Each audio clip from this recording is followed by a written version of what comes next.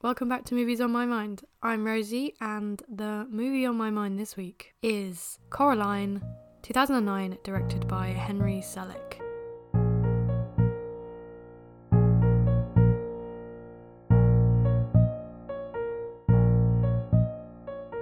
And I'm so excited for this one because this is like one of my favourite movies and one of my favourite movies to completely analyse. So that's what I'm going to be doing. And if you want to follow my Instagram, Movies on My Mind Pod, if you want to add to your library, write a review, whatever, please do. And I've also got a TikTok as well, Movies on My Mind Pod on TikTok. I'm going to try and make some TikTok videos, but they're not really my thing. I'm going to try. I've already done 2. I'm just going to try. That's it. I'm going to try. And also, apologies, my voice is, again, not great because I had a cold and I've still not recovered. So that's why I'm going to sound a little bit weird. Coraline is directed by Henry Selick, based off of a book written by Neil Gaiman with the same name. I haven't read the book, but I've heard a lot about it. And I probably should read the book. So basically my analysis will be based off of the film alone, so I'm not going to reference the book in amazing detail because I haven't read it. So my analysis will be predominantly film. So I'm going to get very deep in this. I feel it's going to be a really deep one. So if you don't want to go that far, I'm going to leave the worst till last, hopefully. So prepare to have your mind blown. Basically, it's going to get down the list. I'm just going to go further and further. Pretty crazy. I want to say it and I want to discuss it, so it's going to be in here. I feel like it's so obvious in the film that I can't not talk about it. And a specific man might be mentioned that might cause some people to shiver. Sigmund Freud will be mentioned, so honestly, trigger warning, he'll be at the end. Don't worry. Hopefully at the end, if I don't already start talking about him. But just a little warning for you. Okay, so to start with, we're going to do a little summary. Coraline is about a little girl who moves to a new place with her parents. Now, her parents don't really have that much time for her. They're busy doing their work and she's always trying to get their attention, but they're too busy. So instead, Coraline decides to explore this house. It's like an apartment house. I'll discuss it later. And she finds a little door and she's like, what is this door? Finds the key for the door, opens the door. There is nothing there. Cool. She goes outside, you get the scenery a little bit more. She meets this really weird kid called YB as well. And he annoys her. That is what happens. And anyway, so she carries on. She's kind of given these like weird supernatural warnings to not go further, but she carries on going. And she opens this door. I think it's at night the first time. It's like a little portal. Who wouldn't like that? So she goes through the portal. She finds herself in a mirrored reality in which everything is as she wants it. So her parents are giving her enough attention. They're giving her really good food to eat. They always have time for her. They always listen to her. The only catch is these parents seem to have like button eyes. Everyone seems to have button eyes in this world. And she's a bit like, Oh, and also before she went into this world, she was given a doll replica of herself with button eyes. But still, she goes into this world and goes, oh, cool. I have everything I want. That's all I care about. So she totally wasn't just given a voodoo doll. But she goes into this world and she kind of lives there and she really likes it. And she kind of wants to live in this world and not return to her reality. However, things start to go a little bit south when this other mother, who is the predominant figure of this world, does everything for her and then goes, oh, Coraline, do you want to stay forever? Because we can sew buttons into your eyes and then you will be at ours forever. And she's like, let me think about that. So she goes back and she's a bit like, what the hell? That's weird. And things go from bad to worse when this other mother has taken her parents away from her, so she's like on her own, and then she starts like freaking out. She has to go back into the perfect world in order to save her parents and everyone she knows. Basically, all these illusions, which look so good before, turn out not to be true. They all basically crumble in front of her. She has to kind of save herself and her soul, because that is what the other mother wants from her, is her soul. And also there's some other children that were kind of kidnapped before her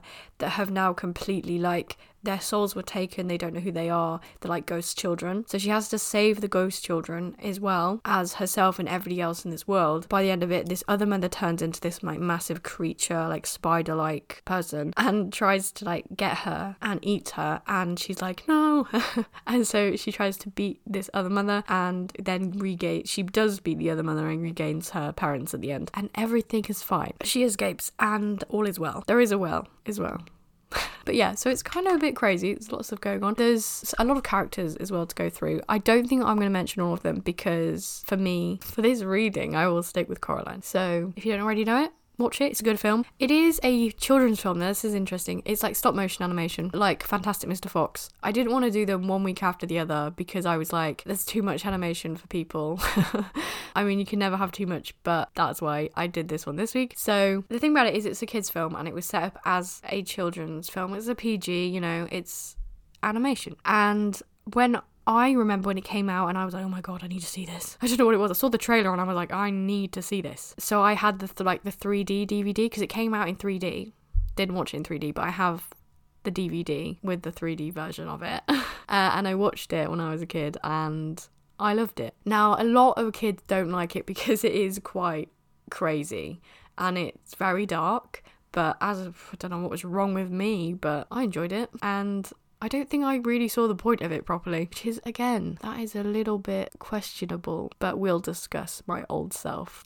But it is, again, it's one of those kind of like, really, it's like folklore-esque, you know, like the originals, like the Grimm brothers and things like that. It's like really dark. It is kind of marketed towards children, but the meaning of it and the analysis of these stories they're not for children, you know?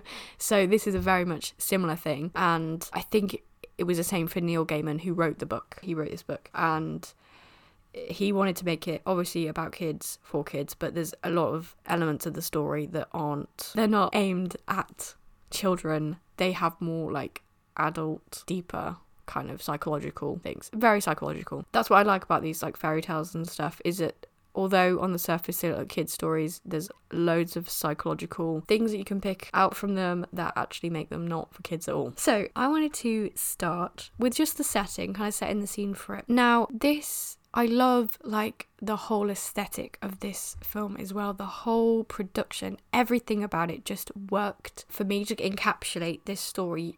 For this story to make sense, you have to make sure that the world around it is really well placed and really well set up, because otherwise these whole like malevolent bad things that are supposed to be good things, that whole thing will just be, the illusion won't work, but it does work really well. Now, basically, this film is set in a place in Oregon, in America. The book is actually set in Britain, I think. We're looking at the film. So this kind of region has like forests, mountains in the background, and it's quite like, the climate it's not really warm, it's kind of like here, cloudy, changeable weather. When we get to Coraline's house, it's pink and it's got like the woods in the background, and it's like a steep incline, so it's like a kind of mountainous region. And I really love that whole setup because straight away you get the impression that from the background of this, the mountains, the forests, this is going to be quite creepy. It's quite isolated.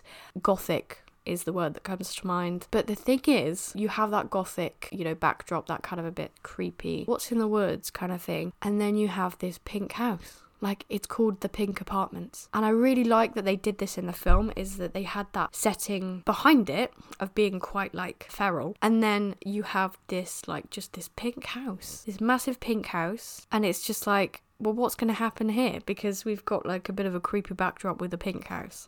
You know, what could go wrong with a pink house? Come on. So I really like that. I like how it kind of comes across as non-threatening when the backdrop of it and the setting of it and the isolated region of it really does give horror. So they come into the house, and the house itself isn't anything special. It's kind of empty, and it's not, I like how they didn't over creepify the house. Like, they could have made it really creepy and scary. But really, when you get inside, it's a bit weird on the outside. But when you get in, it's pretty mundane. It's just empty, dusty, bland. Well, Coraline really gets the impression walking around, absolutely nothing's happened here. Again, these are really good moments where we kind of, as a viewer, we're with Coraline and we have to be with Coraline for this story to work. And we kind of see her explore and she's just bored. And I mean, fair play. I was definitely Coraline as a kid. Like, I think that's why I like this film so much, because I was her. Don't know what that says about me. I really projected myself onto this film for no reason. So again, this whole story and this whole journey that happens, all about seeing beyond appearances, and I think that makes it quite an important story in terms of like coming of age and that kind of thing. Coraline is a child, yet she learns so many lessons through this whole experience, And one of them is being able to see beyond appearances. Because she gets to the house and she's like, oh my god, what is this place? This is scum.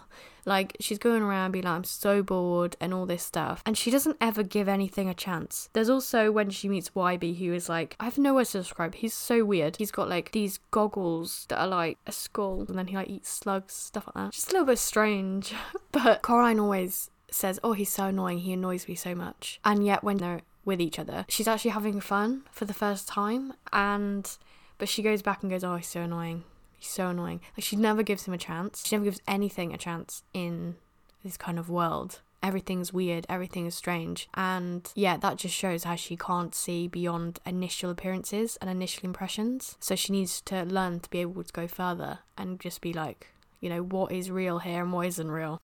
And then we're gonna move on to another point here is the folklore stuff as well. So this kind of like exploring worlds links 100% to Alice in Wonderland by Lewis Carroll. And Alice in Wonderland has a cat. This has a cat too.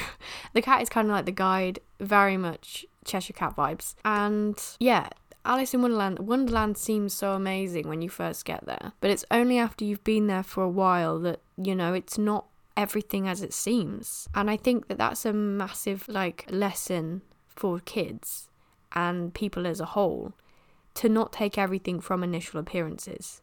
And it's kind of an ageless thing, that everything we see isn't exactly the truth. And definitely that story links to Coraline in that same way. But I'd say Coraline is on the same plane but different, a little bit off centre. It is, I think in some ways Wonderland is more sinister, but in other ways Coraline's world is as well, because it's real. It's got the reality behind it, and it's set in this kind of day and age as well. Coraline thinks that her parents are annoying. She doesn't love her parents. She gets really annoyed with them, and I can see how she gets annoyed with them and everything, but at the end she has to learn to be like, this is my reality now and I've got to be grateful for it, because there's powers out there that could stop me from having this. And, you know, she learns to be grateful. I don't think her parents... Now, it's a really big argument. A lot of people say a lot of things with this, but like, do people think... Question is, do you think that Coraline's parents are neglecting her? And I think we are made to believe yes at the start, definitely. Actually, no, all the way through, because that is what Coraline believes. And it works so well that we as a viewer see that as fact, because we are seeing it. We're seeing this world through Coraline's eyes. So yeah, she thinks they're neglecting her. Cool, they are. But when you kind of objectively go out of it, in some ways, yes, Coraline kind of needed to be seen and heard a little bit more. But when you think of the context of the whole situation, there's little details that kind of give you clues. But it's a new house move. We're talking realistic here. You know, I think her mum was in like a car accident, so she has like a neck brace, you know, and they're trying to finish this thing for work in order for them to kind of have money. And that's a very realistic situation, and it makes sense that Coraline would think that, but we don't know whether that is like forever. She's always thought that, or she's all of a sudden thinking it now. You know, we come into the story at a time where it appears that way. Again, it's this thing, appearance and reality. It's like being able to be like, is this the truth by what I'm seeing, or is this just a fraction of the truth? And the truth is a larger picture with many different colours. And I think that that's definitely the case, especially with the whole themes of this whole film, is being able to distinguish truth from, you know, what I've just seen now. Because they're two different things. What you see right now won't ever be the whole truth. So I think that that's definitely what you could say for Coraline's parents, and their relationship with her at the time looks a little bit dodgy, but overall, you know, if we think that they actually do appreciate her and care about her in the long run and in her whole life, then no issues there. Next up, I'm going to talk about the constructed reality that the other mother, also known as the beldam, creates in her illusion for Coraline. So basically, the beldam is the other mother, and the beldam it's another word for, like, they refer to her as that as it kind of goes further and further. But the beldam is an old woman, witch, crone, basically like a witch. So not a positive word to be associated with. So it's kind of like makes it more into like a mythical kind of creature. The beldam constructs the portal, so this other reality, for Coraline, and the beldam goes, well, what does Coraline need right now?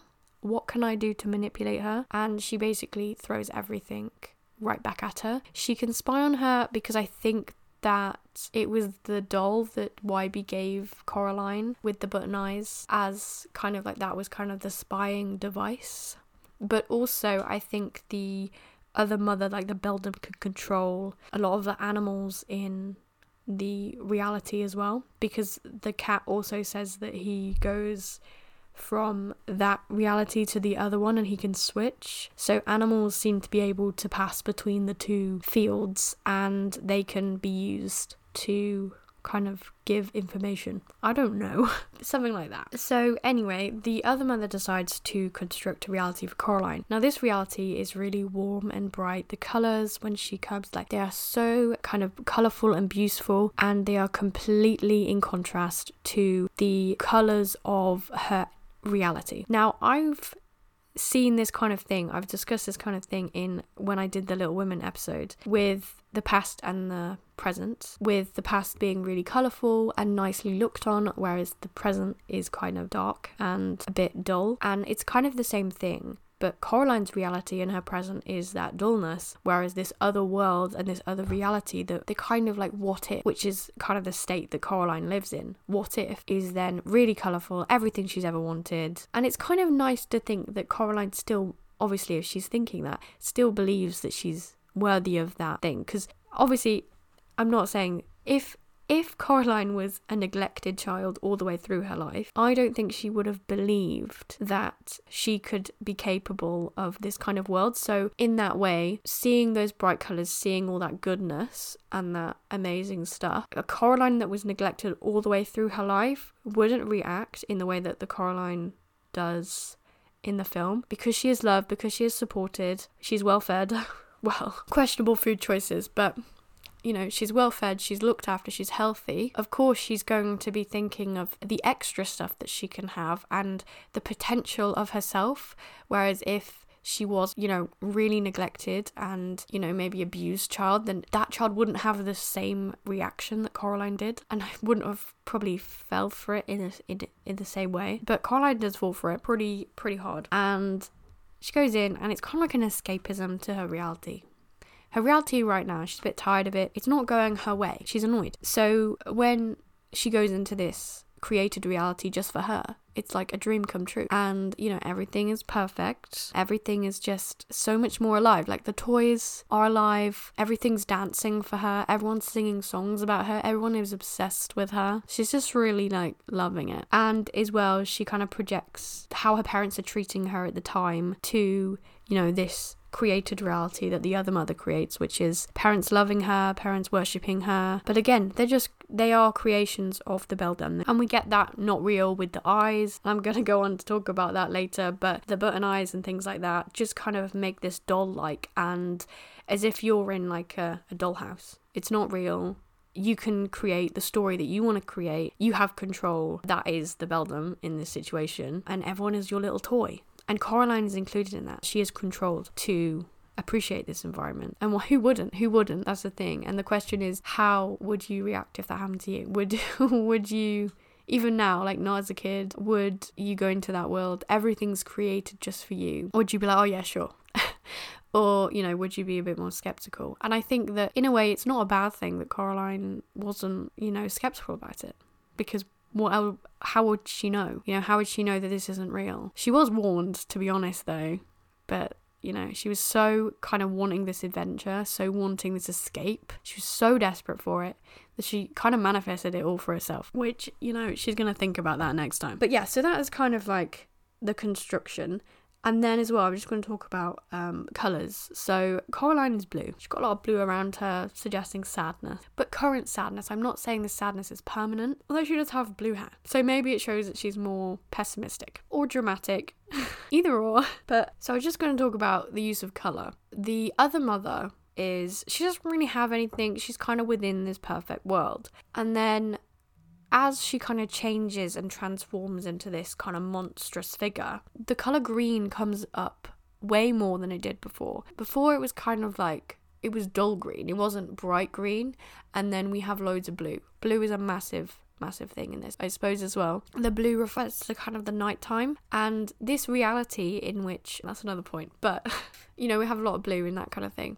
The green comes through when this kind of duality gets more prominent in the story. So Coraline's realizing that this mother isn't exactly who she says she is, and this is kind of all like a bit of a monstrous and deceptive. That's when we get the colour green, and it kind of comes up, and then it becomes the beldam's colour as being kind of like she has like a weird room, and Coraline comes into it and it's like green light, just kind of given a bit of colour through with the green.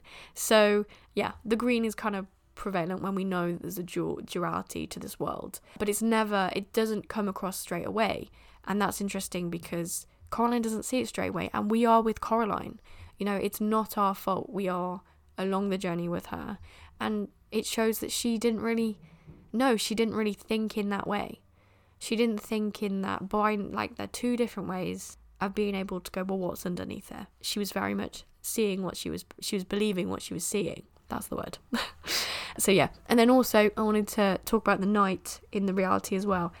The other mother's world is always at nighttime. It's never in the day, always at night, which suggests again that it's an escape, because night's when you're supposed to be sleeping. Okay, so that also brings me to another thing as well. But this nighttime could refer to kind of dreamlike stuff. Now I will get onto the dreamlike stuff at the end, but as well, there's the moon. Now the moon is a symbol synonymous with femininity and changeable emotions, and kind of like femininity. And the other mother is the beldam, is the creator of this world. So it makes complete sense that at night time, this is when her world's going to happen, because that moon and the changing moon as well suggests that the beldam is controlling this reality, and it was there from the beginning. And the moon, because the moon does change, it's not always full moon, sometimes it's like a bit taken out of it each time. To me, I kind of see that as her changing, and her changing her tactics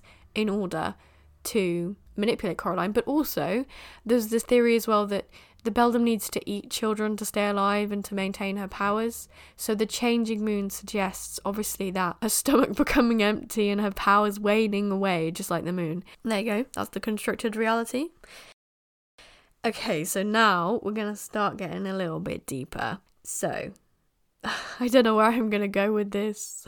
I apologise in advance, as I always do. But the next point I've got here is on the monstrous feminine and femininity. So we're going to talk about the other mother, the beldam, as the main event here. So just for context, The Monstrous Feminine is a book written by Barbara Creed about the interpretation of horror films in which women are seen as victims and that kind of thing, but also how women can be seen as monstrous and villains.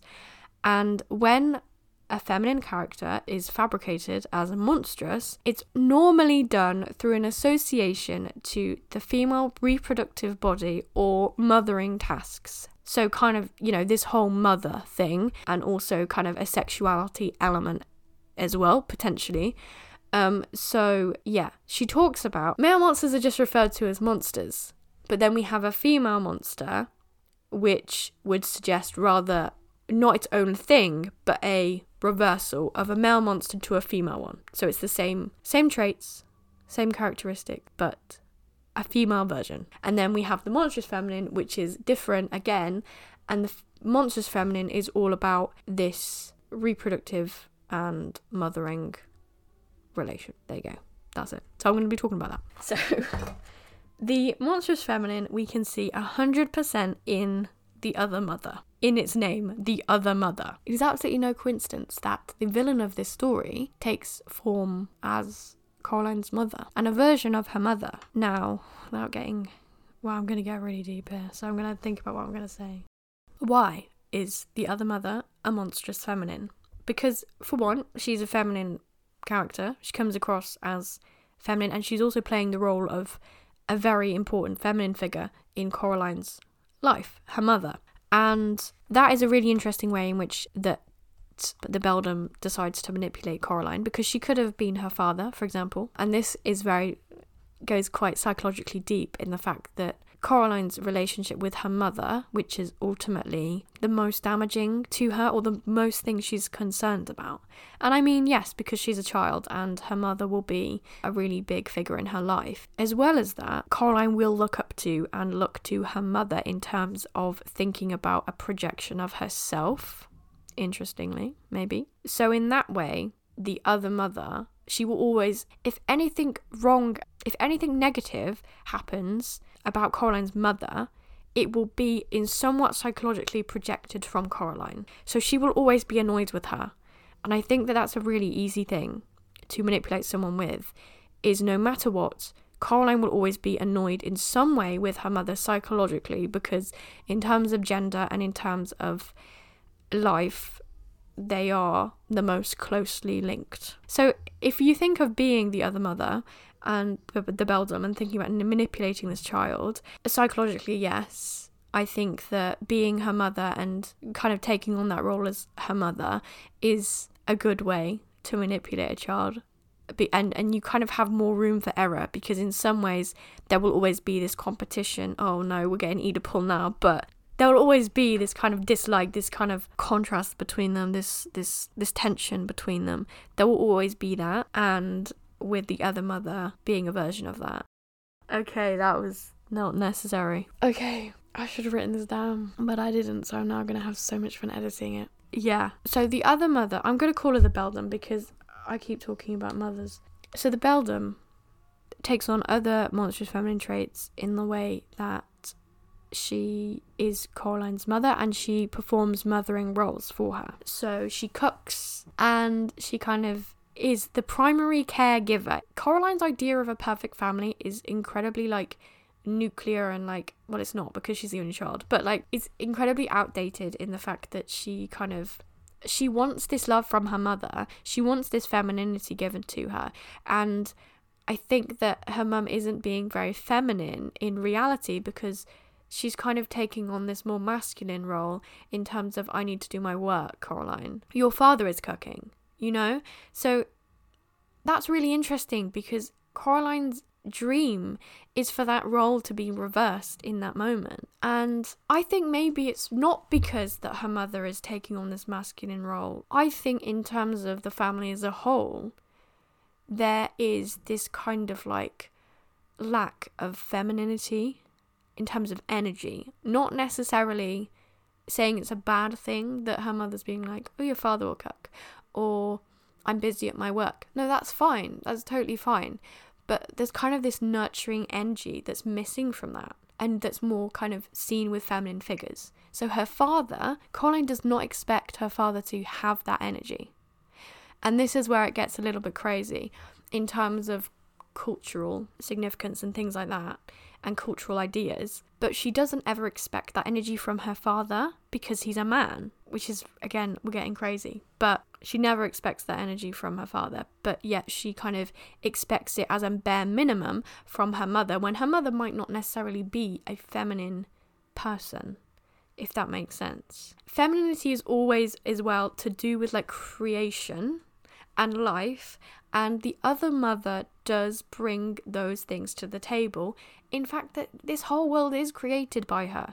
So in some ways, this beldam, although she's a witch, although she's kind of this weird creature, she has this feminine energy that she brings to Coraline, and she allows Coraline to share. But her own mother doesn't do that, and that's what Coraline's after. She's after this creation, she's after this nurturing energy, this growth. She wants growth, she wants this kind of thing, which is why she goes on this adventure and why she doesn't back down from it, because she's so desperate for this kind of creation and this, what's the word, she wants to grow. I think it's kind of this psychological desire as well to change, and she's just moved to a new place, right?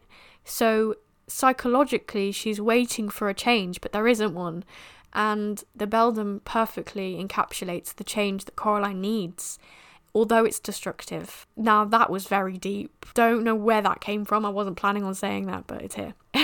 God, I'm gonna have so much fun editing this. But yeah, so we can say that the other mother does exhibit feminine qualities and feminine energy in terms of like creation and nurture, energy that Coraline is lacking from her life. As well, Coraline starts off, this whole thing is set in winter, in like autumn, winter, so it's cold. The actual environment in terms of nature is dead. You know, her parents are gardeners, yes. So in the summer, they're probably in their element, maybe, I don't know. But in the winter, they won't be because everything is dead. What's interesting about the other mother's world, the Beldam's world for Coraline, is that there's abundance everywhere. It's literally full of flowers and life and nature and stuff. It's literally full of it. And there's a big feminine kind of theme to that, of it being creation and gifts, just things like that, energy that you can give. That's why Coraline will be wanting that, because she's in her seasonal depression. Everyone gets a lot of people suffer with seasonal depression, and getting the winter months come in, there's a lack of sunlight. Physically, there is a lack. And again, it's absolutely no coincidence that that is the time in which the Beldam decides, let's take this kid. There is no better time than winter, because Coraline will be searching for that creation and will be searching for the new life that isn't there yet. She's got to wait.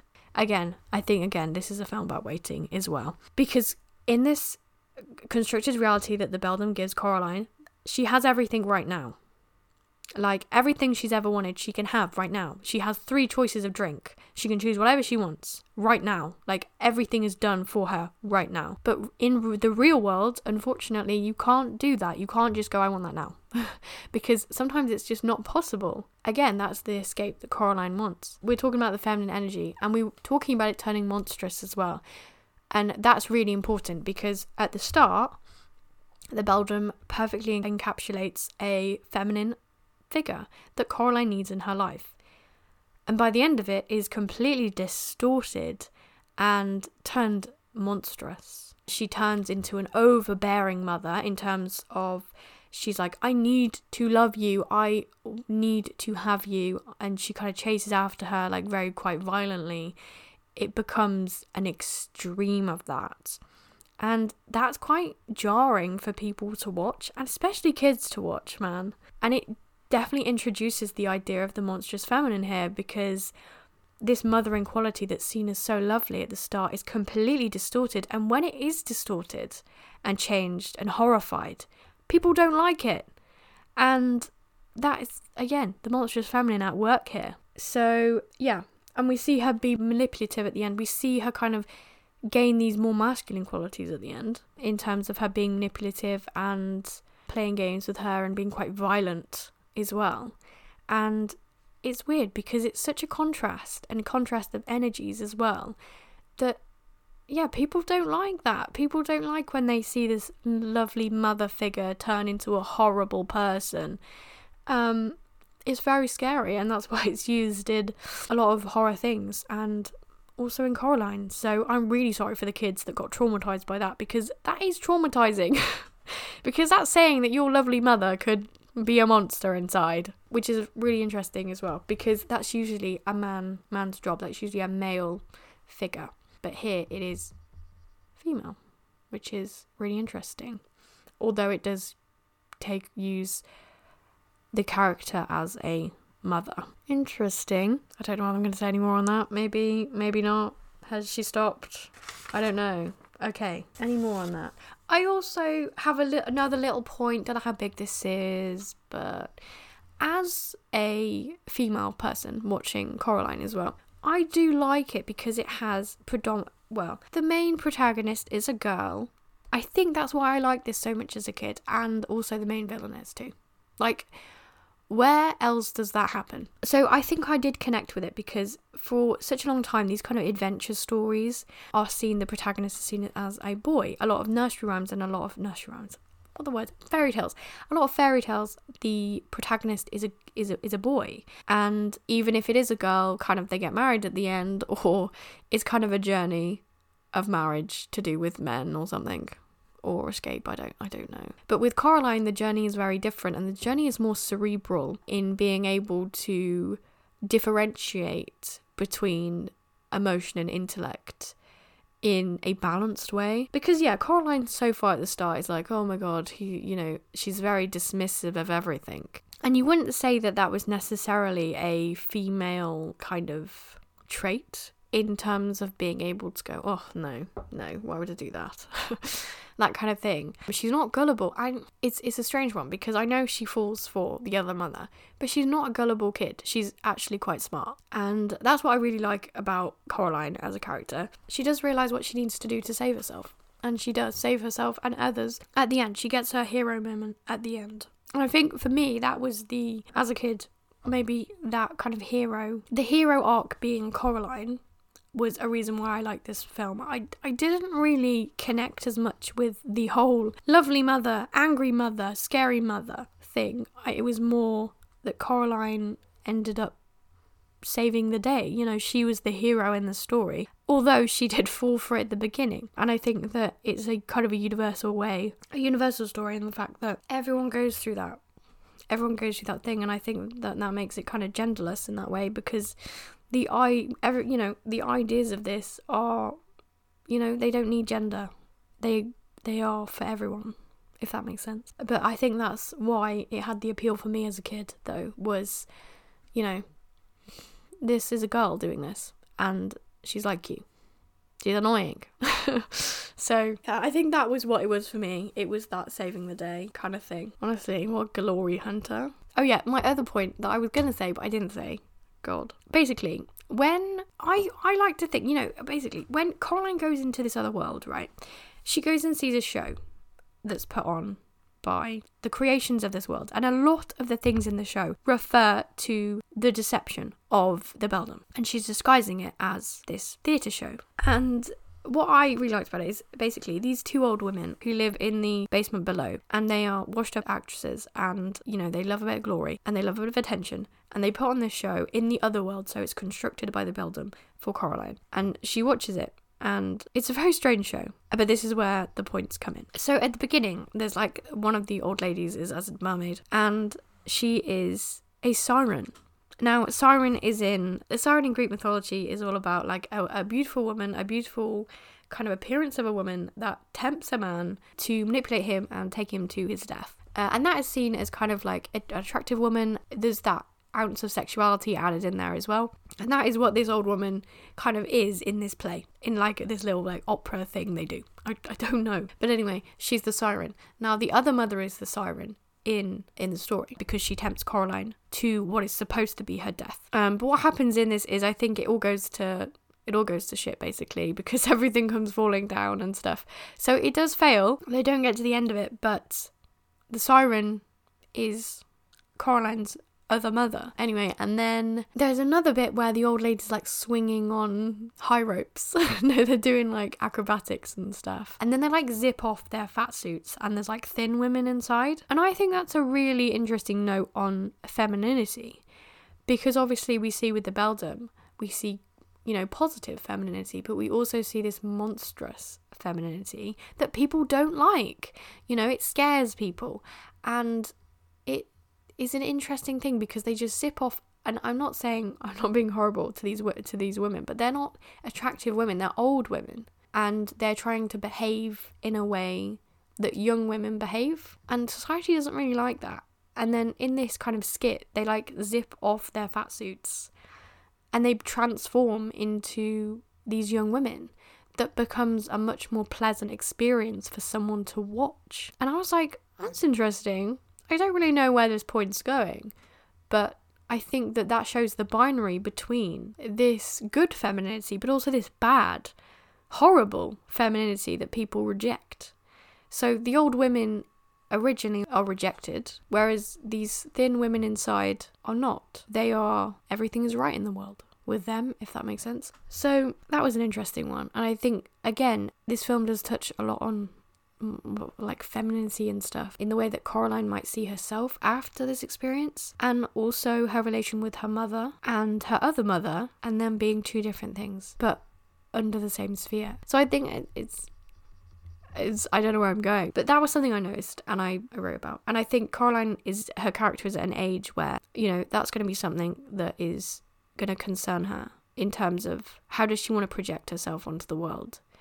because there are different ways for women to project themselves, and there are different reactions from society to each one. I kind of get that vibe from here. So I'm gonna now move on to the final section. So the moment that we've all been waiting for. Sigmund Freud is coming to Coraline.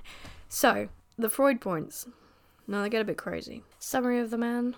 So he was big into psychoanalysis when he lived like 1800s vibes. So a long time ago, and he's one of the most famous people to write theories on psychoanalysis and dreams and things like that. So he was kind of like a bit like a weird therapist guy who would write down people's dreams and people's thoughts and kind of interpret them into kind of more interesting, very, very primal ways of thinking.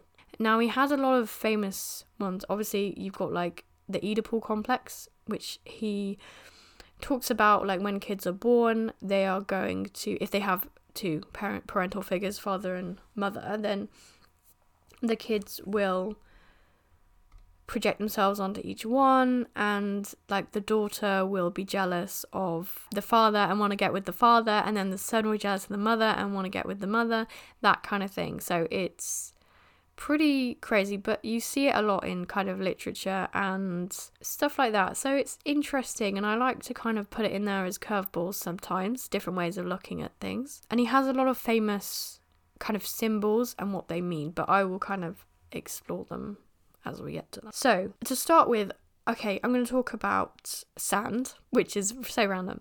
Basically, all of the creations that the beldam creates in the reality are full of sand. So when they kind of are deconstructed at the end of the film, like mice turning to rats, turning to sand. So in that way, the other mother has created this world based around sand. And that's really important. I keep saying sound, it's sand, honestly. So the sand is really important. Why is the sand really important? Because Neil Gaiman, I don't know whether this is in the book, which would be kind of annoying if it's not, but Neil Gaiman wrote the comic books The Sandman. Okay, so we have that link there. So the Sandman, what is the Sandman? So Neil Gaiman didn't he didn't invent the Sandman. It's an old story that people probably heard of before, and basically it goes like this. So apparently it comes from when you wake up in the morning, people have like you get crusty stuff in your eye, and it's called rheum or something. Don't know why that's how you say it. And apparently this crusty stuff your parents would say to the kids, it's sand from the Sandman who came to visit you when you were asleep.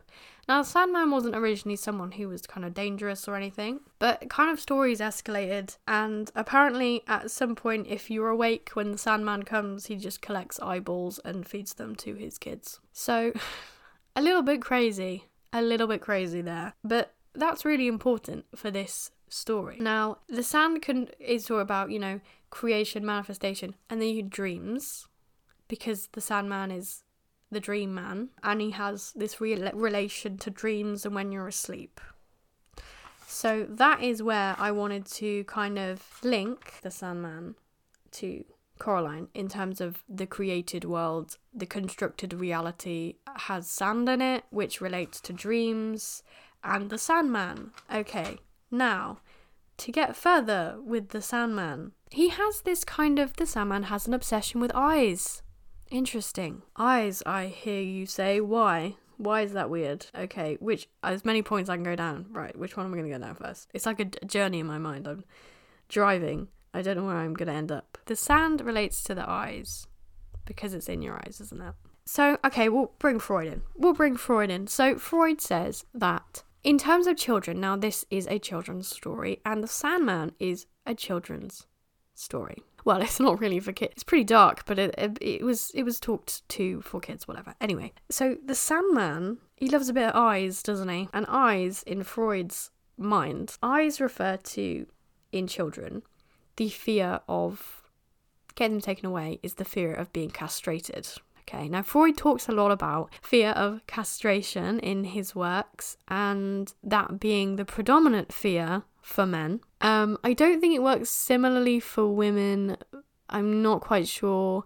It's a bit different, but And then for kids, because they don't kind of have this, apparently, again, this is Freud, but because they don't have this kind of like sexuality necessarily as kids, their fear of castration is fear of losing their eyes, which becomes the deepest fear that you can have as a child. And everyone's born with this, apparently. So, the Sandman relates to that fear. Now, this links to Coraline as well, because Coraline is going to have her eyes taken out and instead have buttons sewn onto her eyes. So, in that way, it relates to Freud in terms of having, your eyes taken out is a massive fear in a kid, because it's the fear of castration. Basically, like, your whole purpose of life is just being taken away from you. So, that links to Freud. Okay, so now, with the eyes as well, I'm going to talk about the uncanny. So, Freud wrote about the uncanny, which is kind of like a word that means something that's...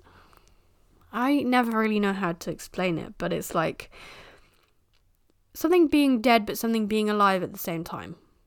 So, something being nice but something being sinister at the same time. Something having this weird, morbid undertone, but coming across as kind of nice. So it's this contrast between the two. And yeah, he writes about the uncanny.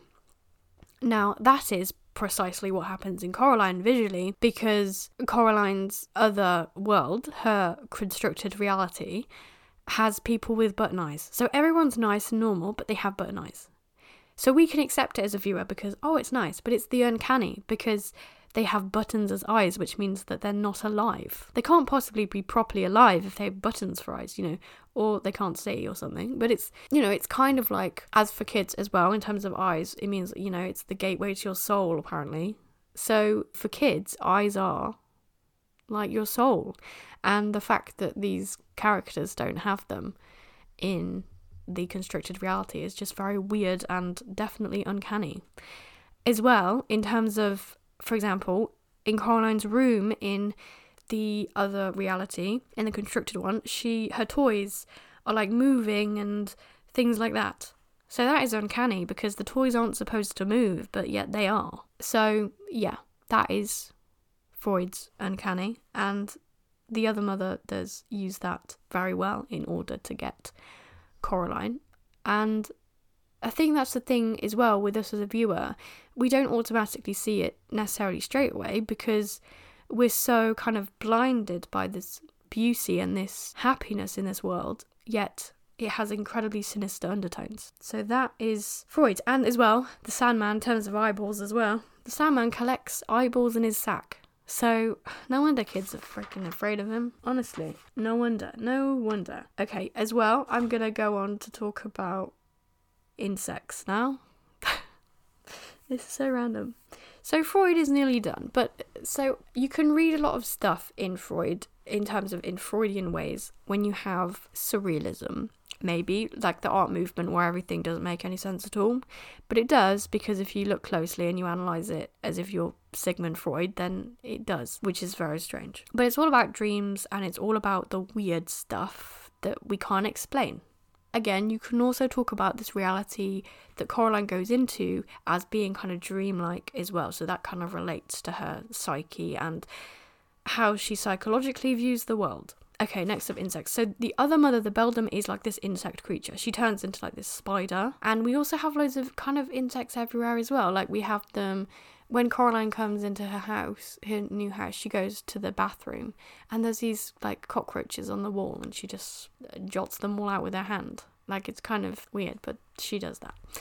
And it does obviously link to horror. And again, this links to horror as well because, no, I'm not saying insects are kind of like, in terms of psychologically, they are like disease, infestation, being taken over, powerlessness, all of that stuff. And as well, the other mother, the beldam being a spider, does link to a lot of people in general psychologically have that fear of like spiders and stuff like that. And that speaks very psychologically to Coraline in terms of her fear might still be spiders because she's not very old and maybe she hasn't conquered that fear yet, and the other mother it comes across as a spider. Anyway, in terms of surrealism in cinema, I've seen some of these films by like Buñuel and Salvador Dali, those guys. Very surrealist. A lot of insects in that. And yeah, it's all about disease, overtaking control, that kind of thing, like, ugh, icky stuff. And we have insects in here as well. I don't think that really links crazily to anything. But again, it's this fear. It's this underlying fear that it's here all the time. We can't see it, but it's here. It's kind of like the mice turning into rats. You know, we know they're rats. Oh no, disease. It's this underlying fear that is just always there, but you just can't see it, unless you choose to. My other point was, so at the end, when the beldams turn into this massive, like, spider-like creature, her hand comes off when Coraline shuts the door. That's Freud. Freud could answer that for you. So as well as eyes being castration for kids and people, I think, genuinely, having a hand chopped off is also the same thing. Now, very interesting, but Coraline does chop off this hand, and she's very disgusted and weirded by it. And again, that talks to how, you know, that's like castration. There you go. I will cite to the dismembered hands, castration, but also talking about the losing eyes. Totally, yeah, didn't link this. Okay, losing eyes is exactly what happens in Oedipus when he finds out that he like marry his mother or something, and then he gouges his own eyes out. Same thing. So this eye link with castration is the Oedipal complex, and it's something that children, it's kind of an uncanny thing because the children are, in some ways, you could say, psychologically attracted to that idea, but also at the same time completely repulsed by it. Crazy, I know. And that is from all of this kind of stuff. A man did an article, a man called David Rudd, I don't know why I'm citing this, but he did an article called An Eye for an Eye based on Coraline, based on a book. I don't know whether it was mainly on the book rather than the film, but it's called Neil Gaiman's Coraline and Questions of Identity. And again, these psychological things that I'm talking about, yeah, they're funny and silly, but they are very important in terms of kind of putting together a child's identity in terms of them growing up and who they turn into.